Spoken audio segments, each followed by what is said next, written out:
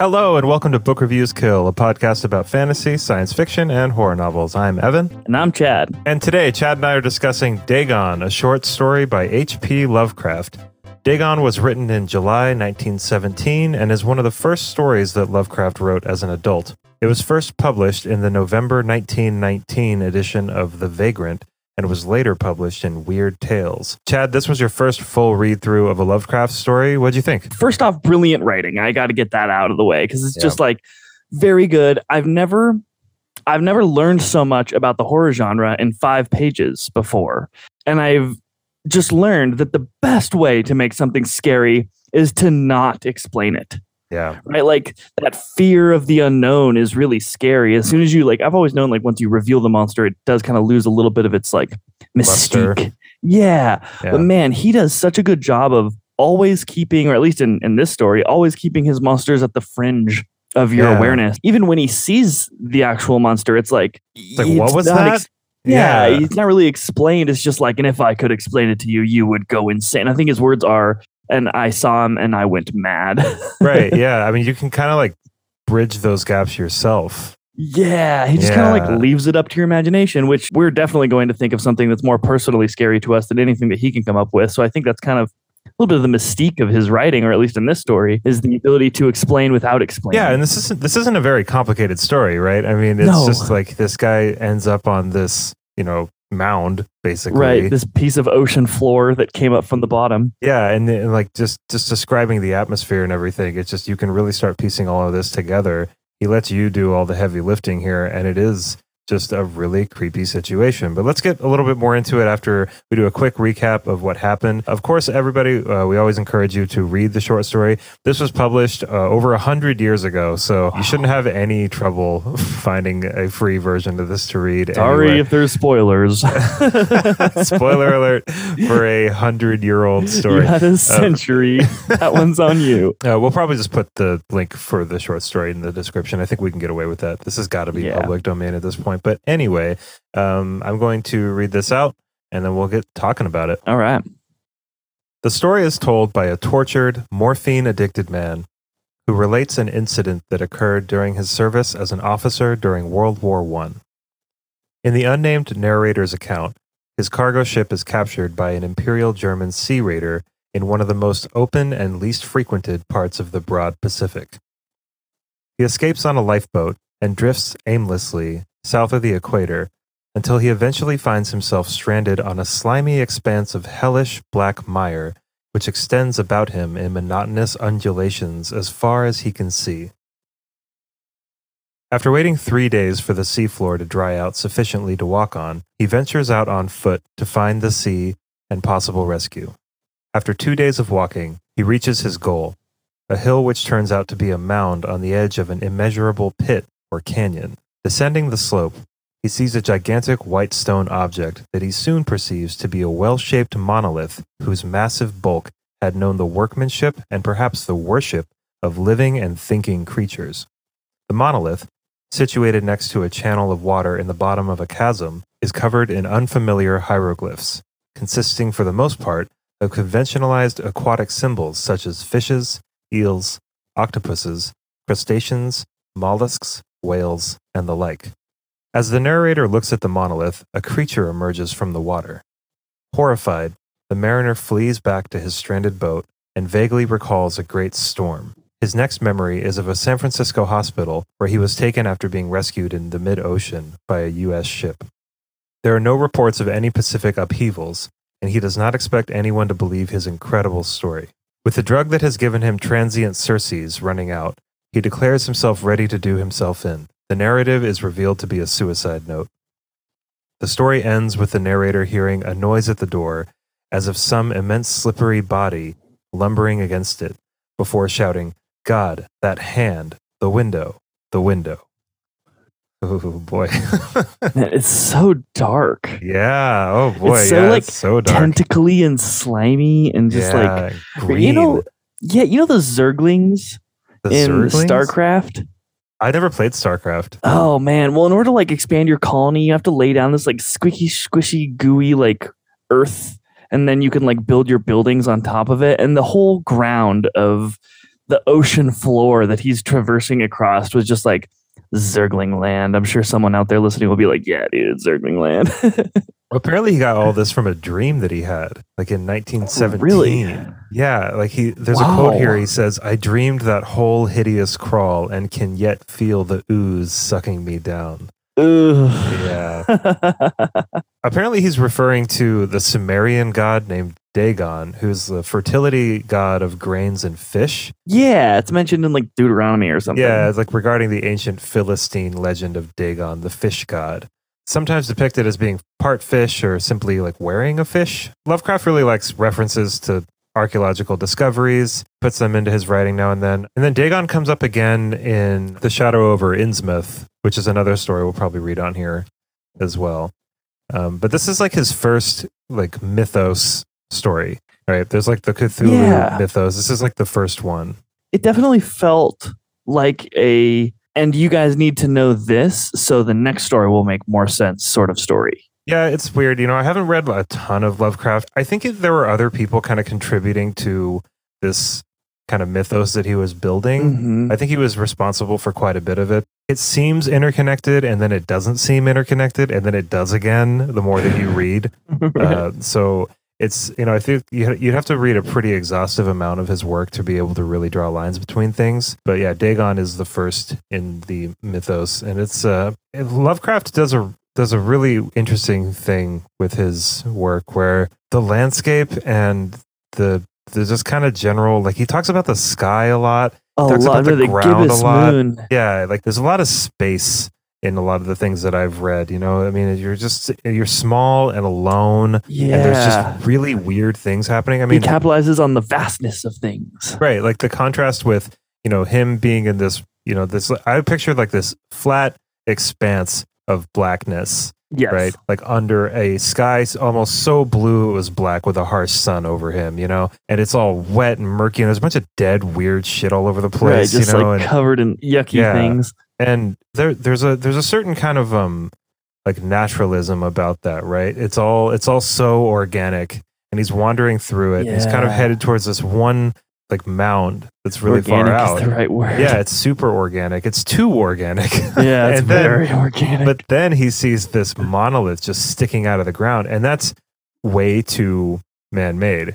Right, so like the contrast shaped. there. Yeah, the contrast there is creepy enough. And then he's kind of exploring it, and he's like, what the hell is up with this thing? Can you imagine? Just really put yourself in this situation. Oh, my goodness. Right? It'd be one thing to wake up in this situation, and it looks like the ocean floor has risen up to the sea. It did. Right. It's weird. It's very weird. Because he kind of passed out and woke up there. Yeah. So I would have thought I died. Oh yeah. I would have been worried about it coming back. I don't know if I would have left my boat. Like the water coming back. Yeah, that's a good point. I didn't even think islands of that. Just come up all the time? Like no way. Like I don't want to be 3 days back. All of a sudden the ocean's cascading down upon me. Good point. But I mean, imagine seeing a monolith like that. Oh boy. The visualization. He immediately, without even looking at it, he says, and it looks as like an object that has been worshipped, which had such a cool way of telling me about it without telling me about it. Because it's like, what sort of attributes does a building need to have that it immediately makes you think of like this thing has been worshipped? I don't know. It just like rubs you all sorts of wrong. I pictured like an obelisk. Yeah, right? Yeah. Yeah, with a bunch of carvings on it. And then it's like this creature just pops up. It's creepy that the creature runs to the monument and almost like ignores him. Yeah. That made it creepier for some reason. I don't know why. He's just like, I'm out.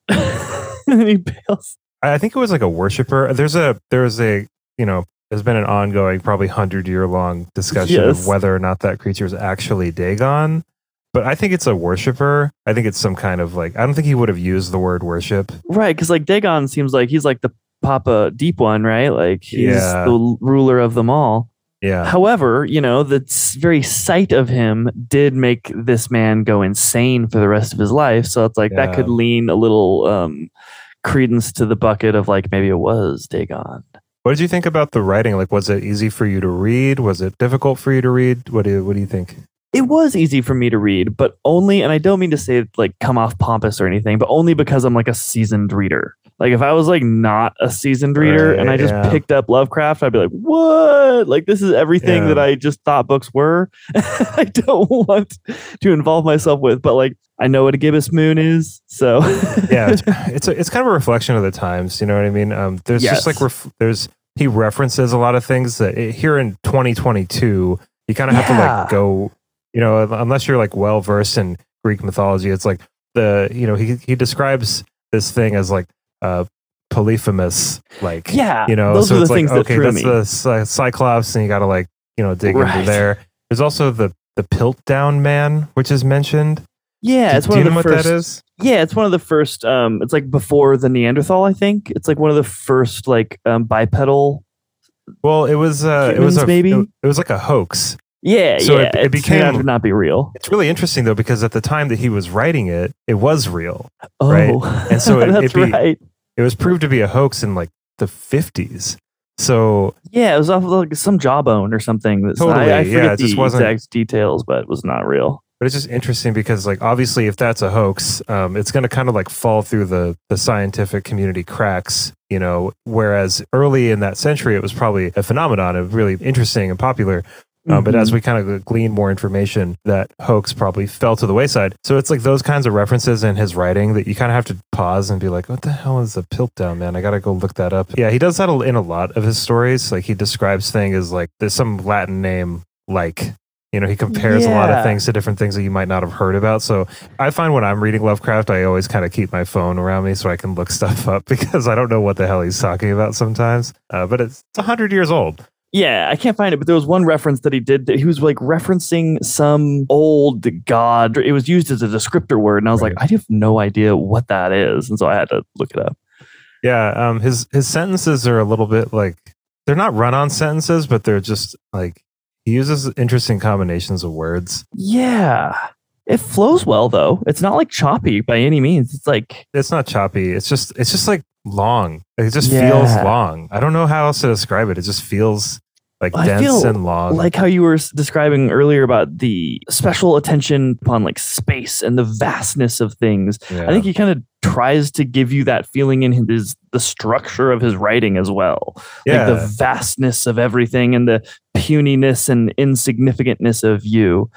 Yeah, his tone is unmatched. He must not have been like a fun guy to hang with. I don't know. I don't really know much about Lovecraft. I mean, I do know that he was not successful. He's like the Nikola Tesla of writers. Yeah, like monetarily, like I don't think that he like made a bunch of money. He died when he was like in his mid 40s or something. It's interesting too. At least I always found it interesting is that he's from like New England, Mid-Atlantic, North Atlantic, early 20th century.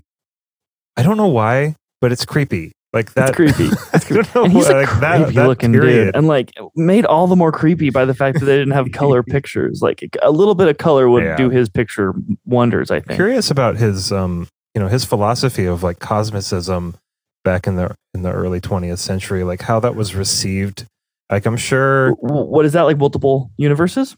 Oh, cosmicism. Like it kind of posits that like humanity is an insignificant part of the cosmos, and it could be eradicated at any moment and it wouldn't matter. You know what I mean? It's very like nihilistic kind of. Yeah, there's like a fragility there as compared to the kind of ever-present, basically like deities that are kind of like overlooking everything. His creatures of power kind of gain their power from a sense of indifference almost. Like they just don't care. We're so insignificant that they're just like whatever.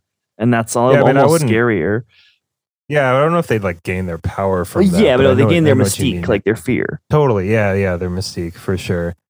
But yeah, I don't think he was ever really able to like support himself. He was like pretty unknown. It's so funny that you can be such an unsuccessful, like not very remarkable artist in your time, and then be looked at as one of like the most significant voices in 20th century literature. Yeah. One of the pioneers of supernatural horror. Like there's no conversation that you can have about like cosmic horror or supernatural horror without Lovecraft popping up in there. And that's almost the thing, right? It's like the whole point that he makes and how he depicts horror and his non-depiction of it is kind of like he became famous and well known once we could no longer ask him the finer points of his stories, right? So it's just kind of indefinitely left to our imaginations to figure it all out.